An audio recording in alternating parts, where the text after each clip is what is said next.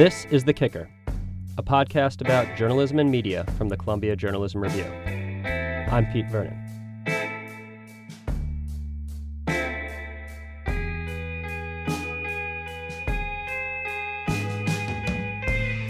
This week, we're going a bit meta as Meg talks with Glynn Washington about the development of podcasts as a journalistic medium. Glynn is one of the mainstays in the medium. He's a longtime host of Snap Judgment and recently became the host of two new podcasts, Spook and Heaven's Gate. Meg talks to him about all of that. Then I'm joined by my CJR colleagues to discuss the big media stories of the past few days, including Facebook under congressional fire, a civil war between news and editorial at the Wall Street Journal, and the challenge media reporters face when covering their own newsrooms. First, though, here's Meg and Glynn.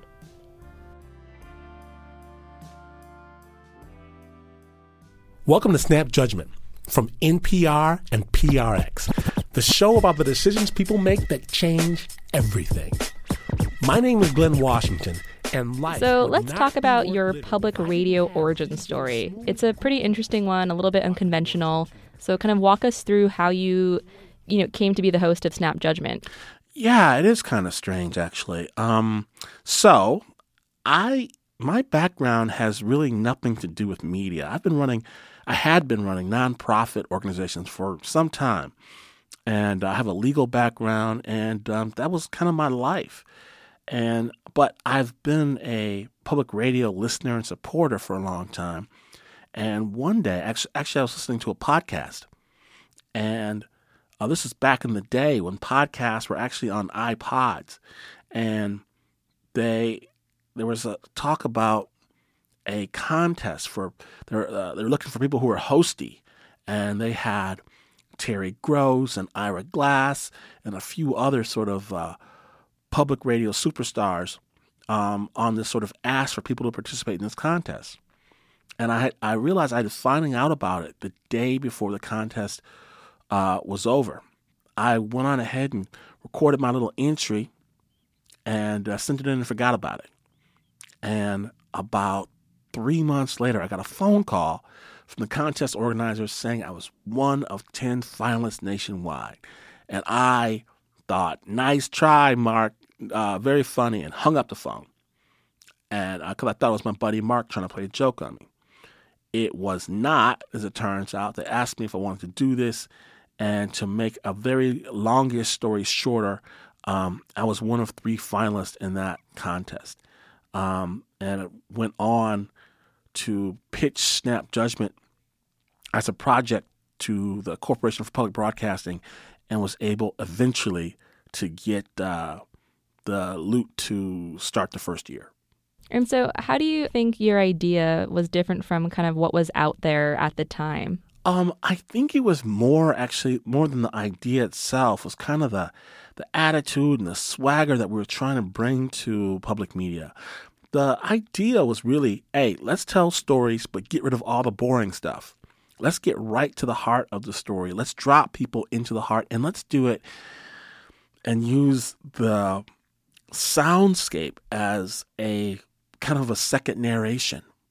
Let's make it as lush and as full and as tension-inducing as we can.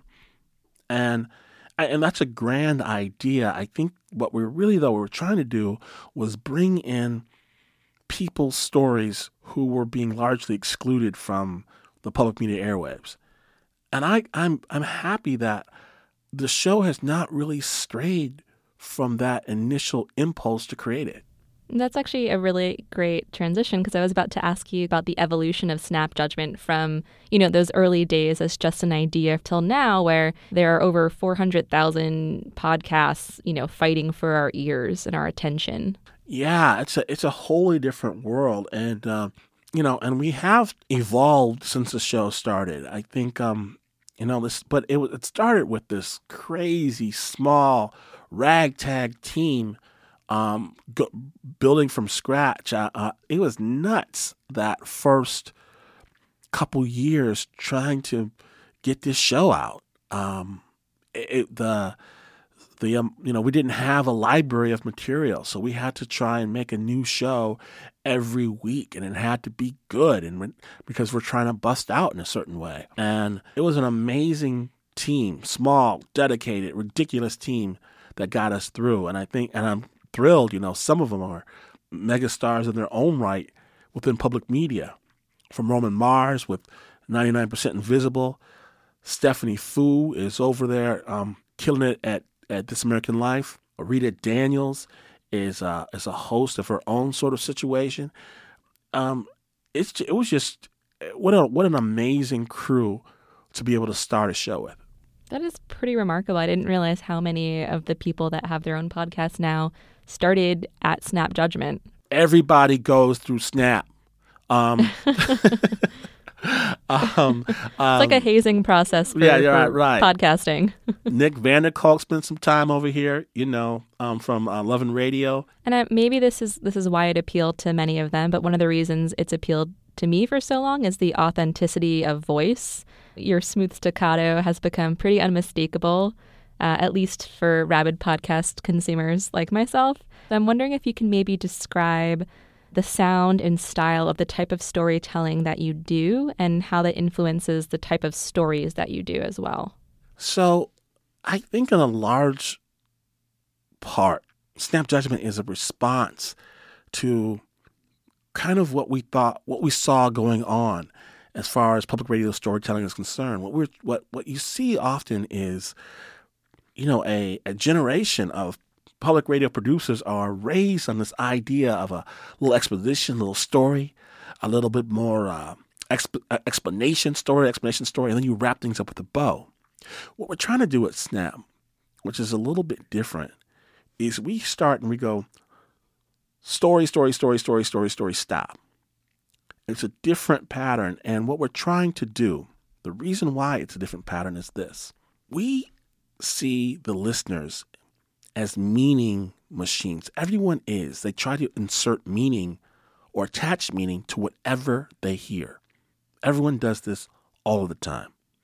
And I'll tell you a story. Here's what it means. Well, what does it mean? What does it mean? What does it mean? What does it mean? What does it mean? And what we think here is that if I, as a storyteller, tell you what the story means, you stop. Your mind stops. Okay, I get it. And what we're trying to do is create stories where we never do that. You will never, ever hear me at the end of a piece put a public radio bow on it. Here's the moral of the story. And this means that. And this is what you should take home. You'll never hear me do that, because what I want you to do is have a vicarious experience. I want to push the story to you. I want you to think about this piece. I want you to talk about this piece with your spouse, your teacher, your mother, your father. I want this to be yours now. And because at the end of the day, storytelling is the closest thing that we have to magic. This is the closest thing that we have to telepathy. This is the closest thing that we can have to getting inside someone else's skin. And I really, really, really want you to get inside someone else's skin.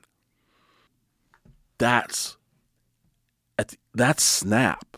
How do I put the listener in someone else's shoes?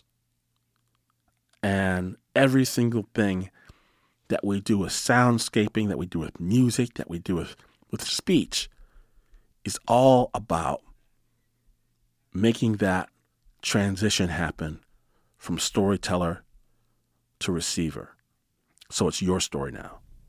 And since Snap Judgment debuted, 7 years ago now, you've become a mainstay in the growing podcast world. And just last month, you pushed out 2 new podcasts, a spin-off of Snap Judgment called Spook, which is about paranormal encounters. Sounds very cool and spooky. And another one called Heaven's Gate about the religious cult, which you're particularly qualified to host the latter show, if my sources are correct. You spent your childhood in a cult. Is that right? I did. I grew up in the Worldwide Church of God, which was a apocalyptic end of days Jesus cult. And so what was that like, reporting on something that was so deeply connected to your early years? I really appreciated it as a kind of a do-over to get into what was happening. My organization, thankfully, did not end up in a suicide pact, which is what happened to the Heaven's Gate community. And I am ever so thankful for that. But after leaving it, it felt like we were maybe one or two right turns away from having that happen to that group. And so going back and revisiting and understanding what happened with the Heaven's Gate, which ended in 39 people committing suicide in a San Diego mansion, revisiting that story and exploring that story and speaking to the survivors, I felt it was almost like me going back to my own history and my own past and saying, why did we do what we did? I think it's too easy to dismiss people for whatever reason as monsters or crazies or whatever it may be.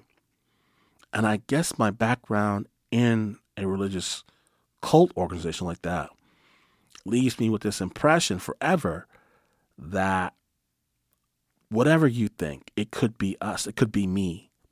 It could have been me in that mansion in San Diego. It could be me convinced that I had to do some terrible act because it was a message from God.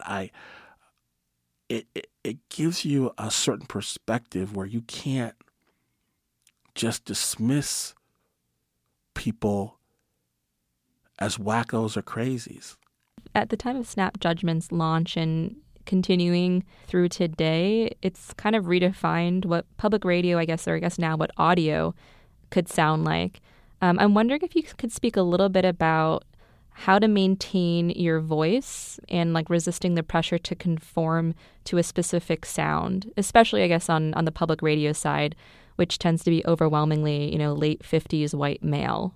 Yeah, there's going to be a lot of people who want to tell you what you should sound like, no matter what you do. Any kind of creative or even non-creative thing, they're going to tell you what you should paint like, what you should sing like, how you should climb a mountain. Somebody always wants to do that. And a lot of times with very, very good intent.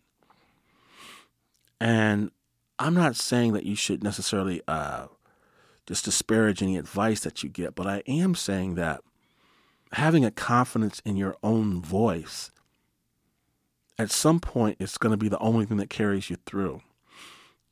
And knowing that whatever your voice is, that it's an important voice.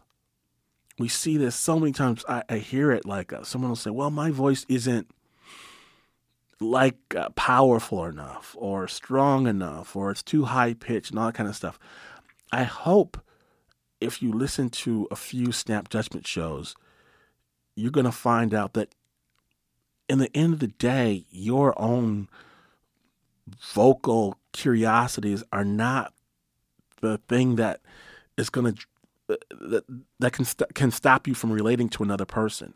Every single voice is powerful in its own right. You just have to find how to use it. And that's why I love the crazy diversity of voices on Snap Judgment. I think it sounds like us. It sounds like there's 140 different languages being spoken within 4 blocks of where our studios are.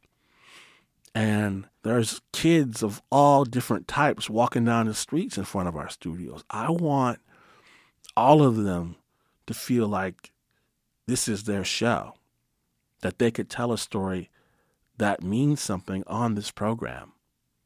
When we first started off the show, I remember someone making a joke saying you should call it This New American Life.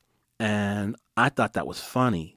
It used to be that this type of diversity that kind of around Snap Judgment's home base of Oakland, California, this was sort of an urban thing. But as America continues to evolve, this is not just an urban thing anymore. This is an American thing. This is actually a real aspect of this American life, of our collective American life.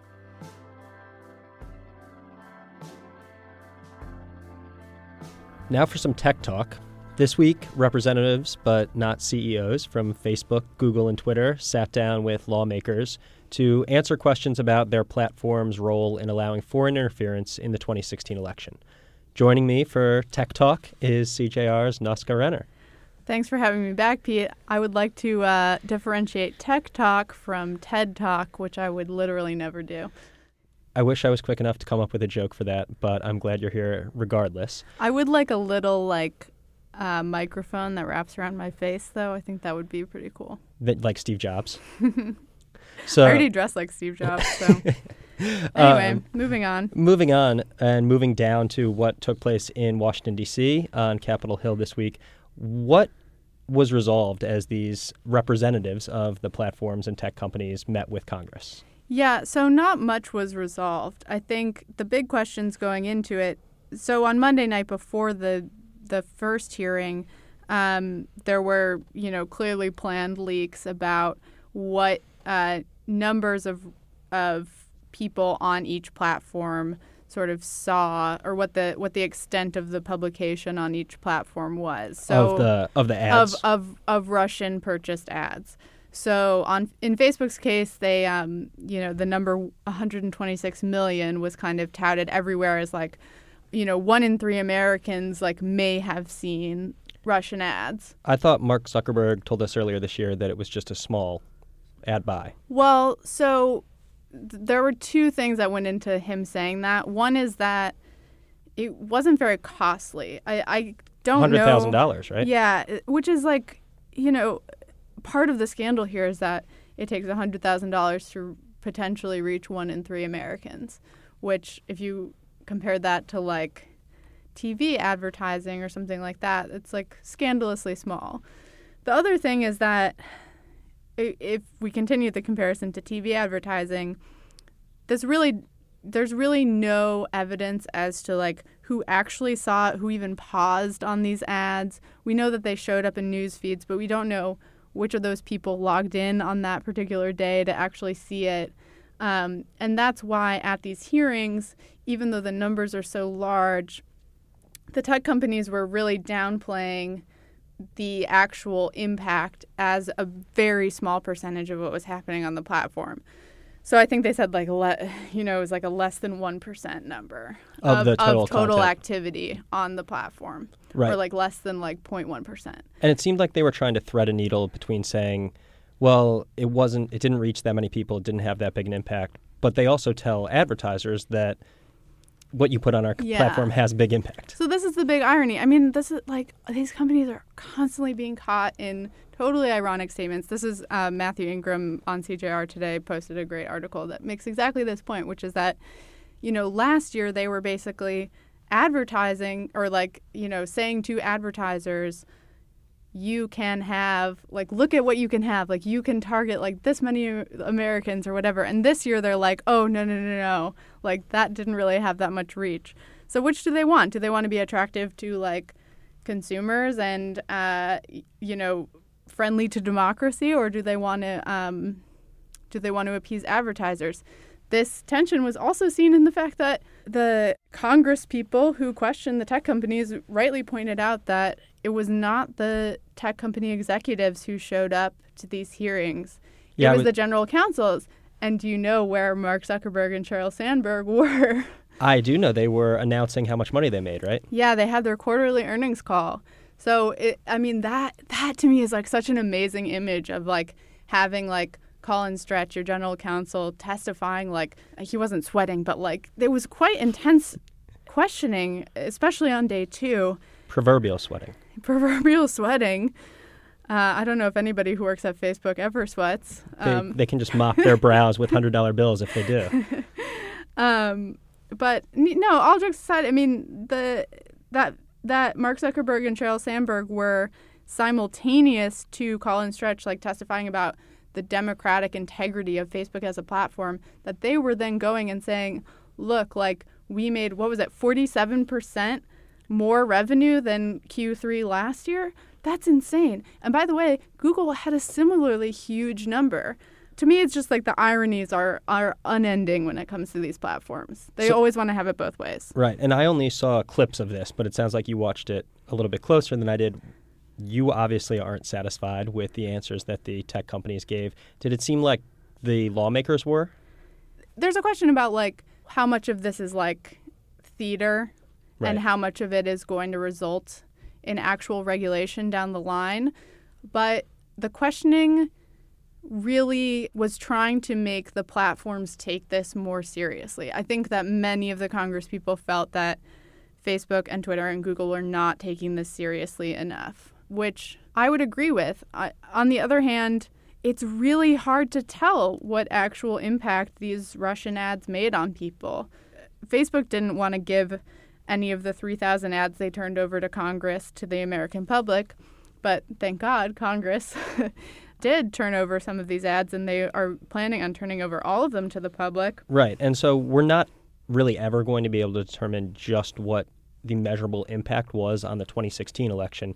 It seems like the goal now is what can these companies do to avoid this sort of thing happening in 2018 and beyond? Yes. And I think what we will see in terms of regulation, I mean, the tech companies are constantly trying to say, we are regulating ourselves better and faster than you can. So, like, don't pay attention to, like, the man behind the green curtain or whatever.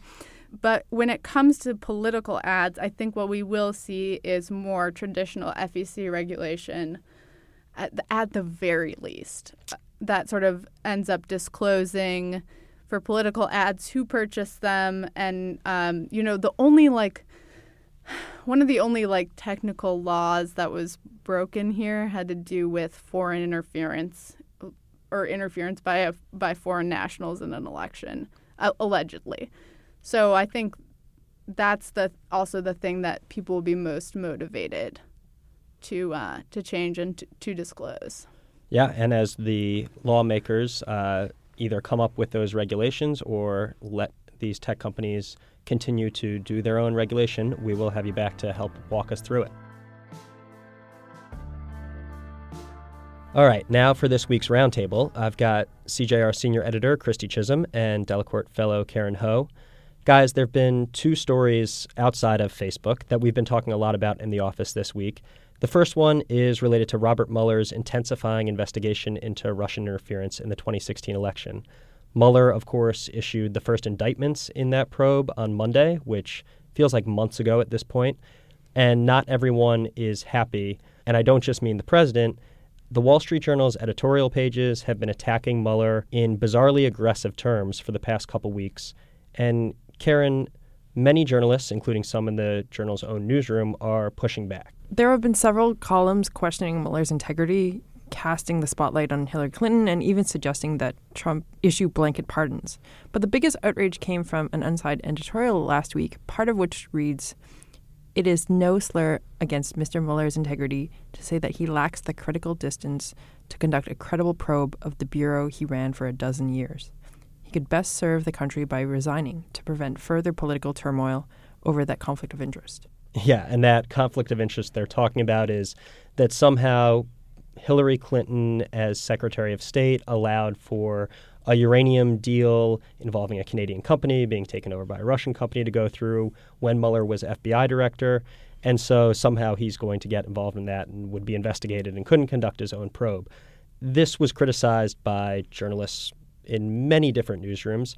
As we mentioned, Christy, some of them were Wall Street Journal reporters.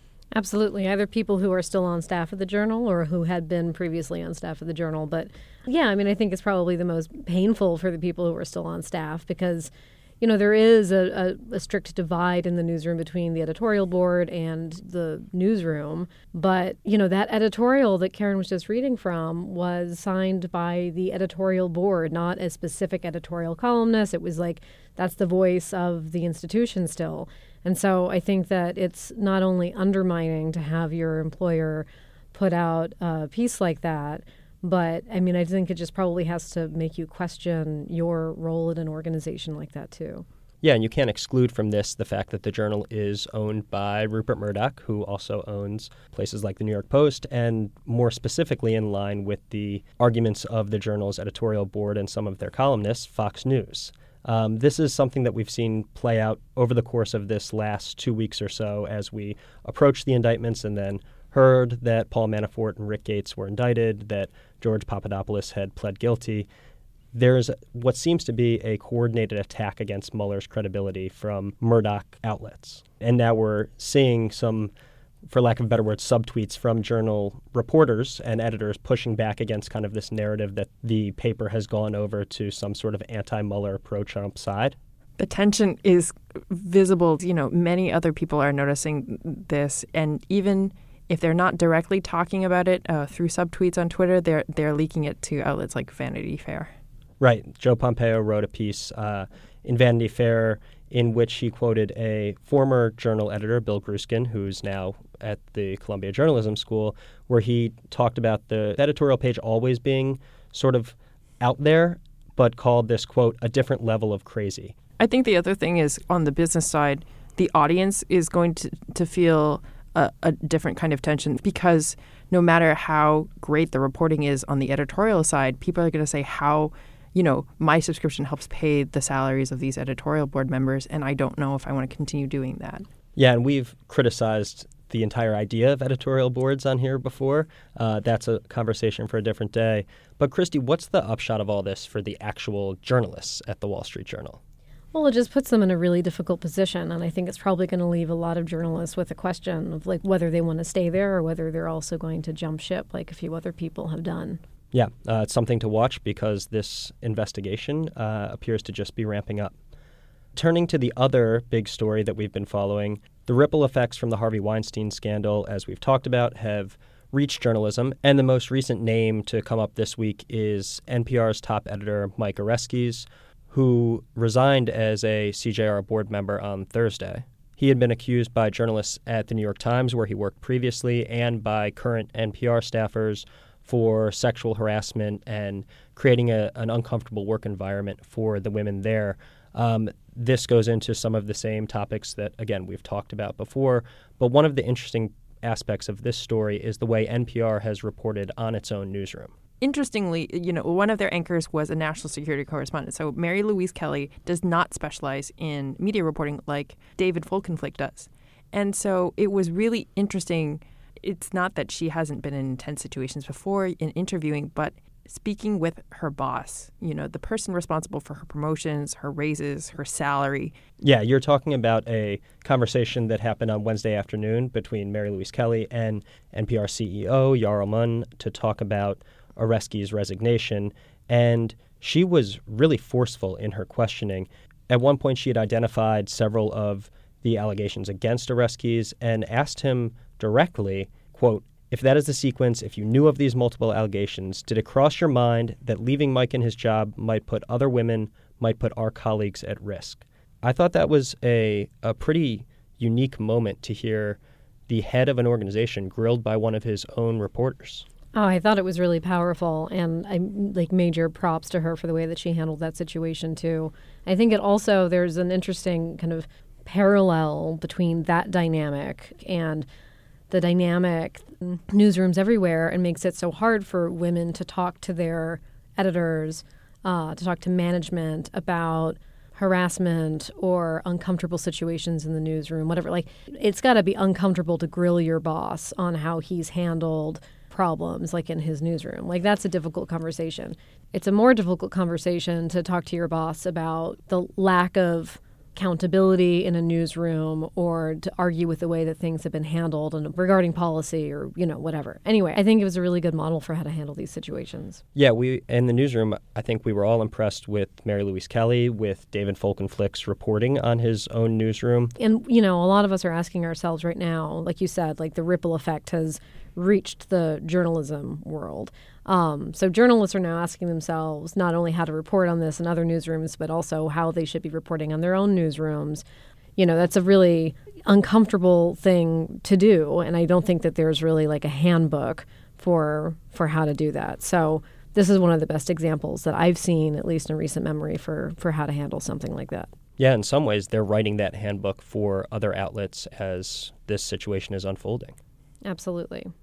When I was listening to it, it really demonstrated an understanding regarding a lot of the reporting that's come out, or even the commentary about who knew and, why did people not step forward, and, who was put at risk as a result of that, with all these other cases in and out of journalism. What I think Mary Louise Kelly did was she also asked a lot of questions that other women at NPR wish they could have in that position. She wanted to know the exact details of the timeline. She wanted to know as specific as possible what prompted the request for Oresky's resignation. I think those, as journalists, it's sometimes in the day-to-day, it's really easy to forget like who you're representing when you're asking those questions across in an awkward conversation.